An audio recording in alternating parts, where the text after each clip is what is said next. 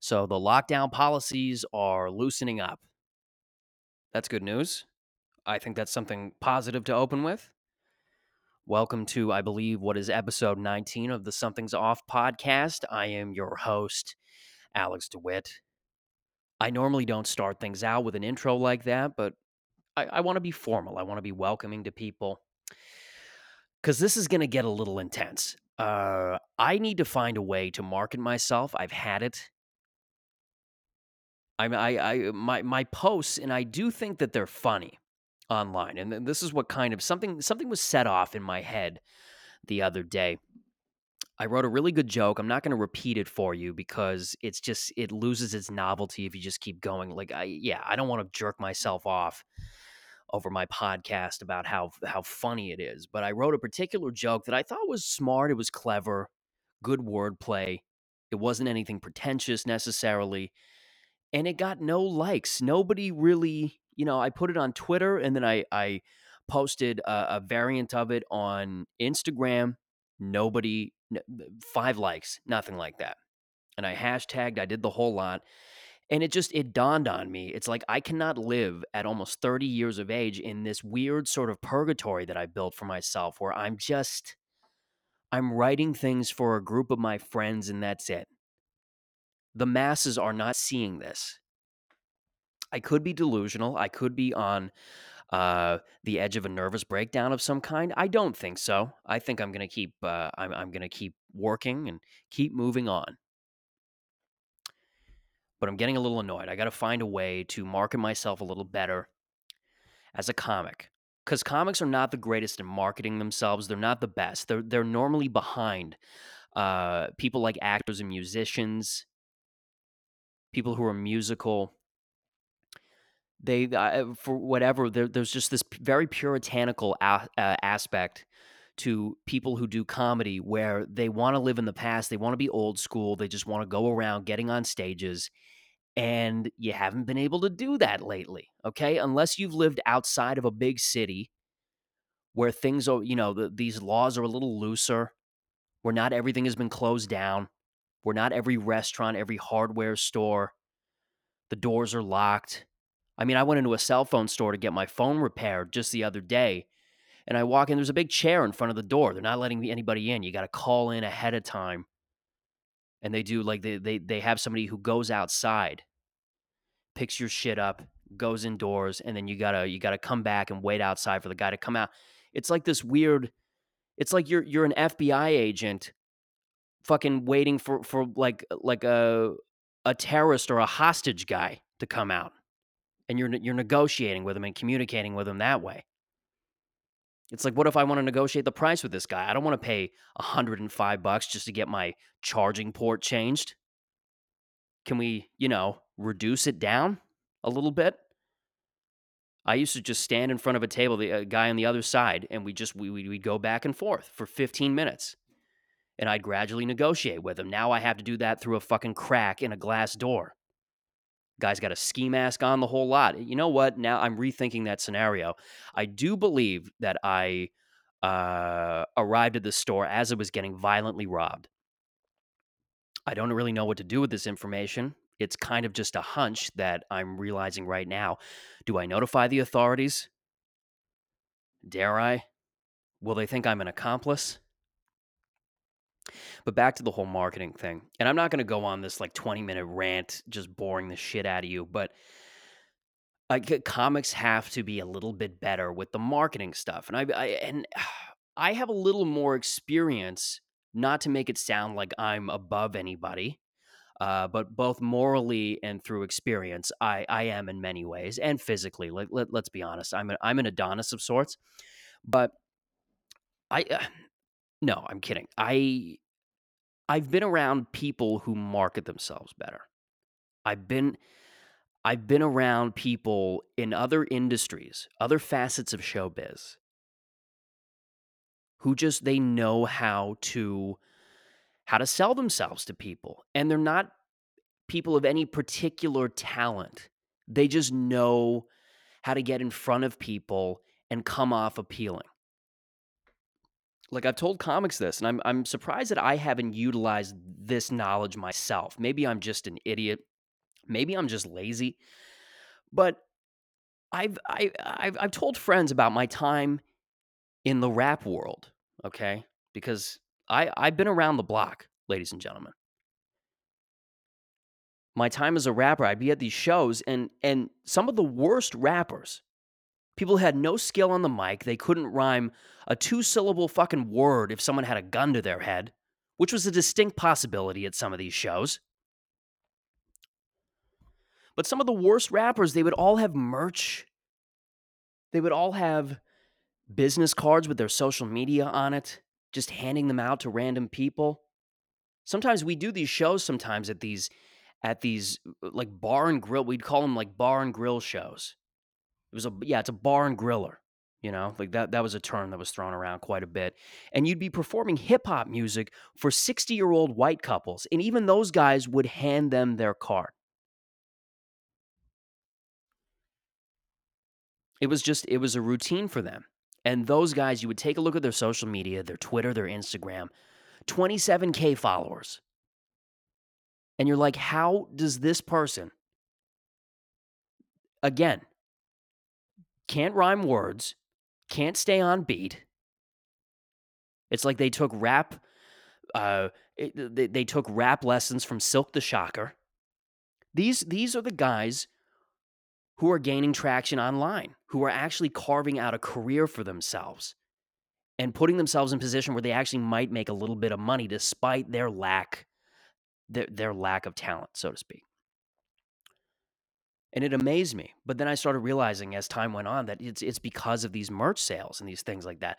Like, I would have a guy at every show that I was at, he would just toss out random CDs for free. He would print them out on his own dime and just toss them out.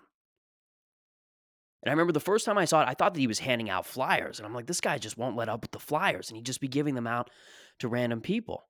And I'm like, he's got an endless load of these flyers in his trunk. Why does he keep taking out new flyers and bringing and giving them to people?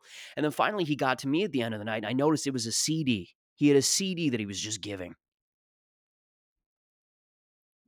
I don't really know what happened to him. He's one of the sadder stories. But he put in the effort, at least. And that's all that matters sometimes.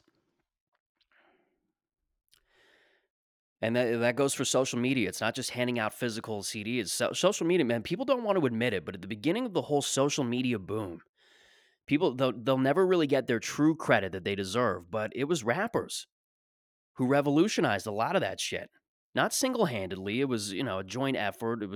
There was contributions from everybody, from, actors to comics, whether it was Kevin Hart or Dane Cook, musicians like some white girl in a loft with a guitar, looks like Joni Mitchell, high off acid, strumming on a guitar, just doing it. And then it was rappers. And it wasn't the regular rappers, like the skilled ones necessarily. It was a lot of guys who were like the mumblecore SoundCloud rappers.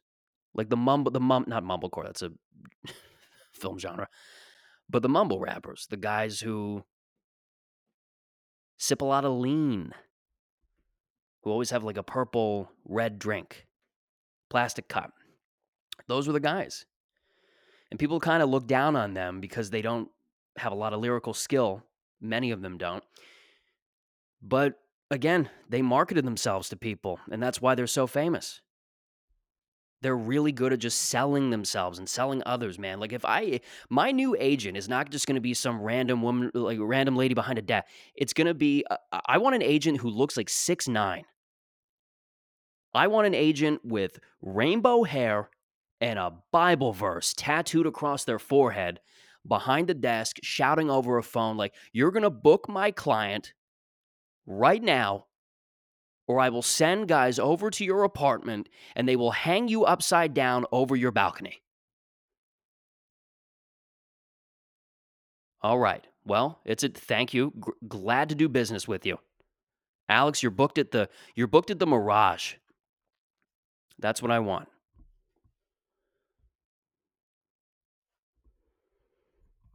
And people won't let these people, they won't accept them. They won't give them their due. Rappers are the people who revolutionize social media. The way music and the way entertainment is distributed online. They really helped. They were at the forefront of a lot of that. They helped open up the doors. If they didn't do it single-handedly, they sure as shit did a lot of the heavy lifting. Like Mac Miller, I don't mean to get dark, rest in peace. But Mac Miller, aside from being a terrific artist, it's subjective. There were a few people who weren't into him, but aside from, I thought he was talented. I loved a lot of his. I loved his earlier mixtapes. I love the stuff that he did later on. But one of the things he did, aside from making music, it's going to be a part of his legacy. He was one of the first artists to really utilize YouTube. He was some kid from Pittsburgh, loved smoking weed, loved going to parties, and loved rapping about hats. And he said, you know what? The world needs to hear this. And he put it on YouTube. He's like, this is how I gain a wider audience. Not a whiter audience, a wider audience. A lot of crackers in those crowds, though. I've seen the video footage. No, I like Mac Miller a lot, and that's what he left behind. It's part of what he left behind. But people don't give them the respect because as an art form, it's kind of looked down upon, and especially when you add the mumblecore rappers. I don't mean the mumblecore rap. I don't mean yeah.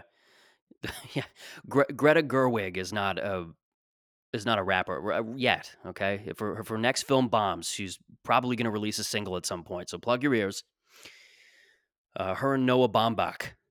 Yeah, they're going to be a husband, wife, or girlfriend, boyfriend, or partner duo. And they're just going to travel the countryside, just doing coffee houses and just rapping about anal sex, whatever it is, whatever kinky shit they're into, cannibalizing each other. Yeah, Army Hammer's going to be there too, and he's going to be opening for them.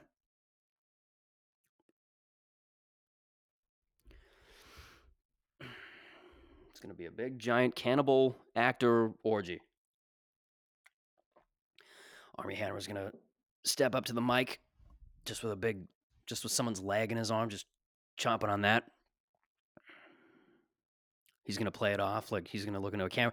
Oh, I'm sorry. You caught me at dinner. And he's just going to proceed to just drop the fucking heaviest bars you've ever heard. I'm chewing on a leg. It's my girlfriend, Meg. I might hop on a motorcycle and use her bone as a bike peg. Like shit, dark. Sorry. I know that case is still open. Yeah, nobody, but back to what I'm saying, nobody gives rappers their due. And again, like other rappers won't give these rappers their due. Like you'll see these hip hop purists. There's hip hop purists, like hip hop heads that are still living in 1995 in the golden era of hip hop. They haven't listened to any album past the year 1995. Lifestyle on the Poor and they can recite every word of Lifestyles of the Poor and Dangerous by Big L. Great album, but dated. And they just shit on the younger generation. Yeah, they don't know what real hip hop is.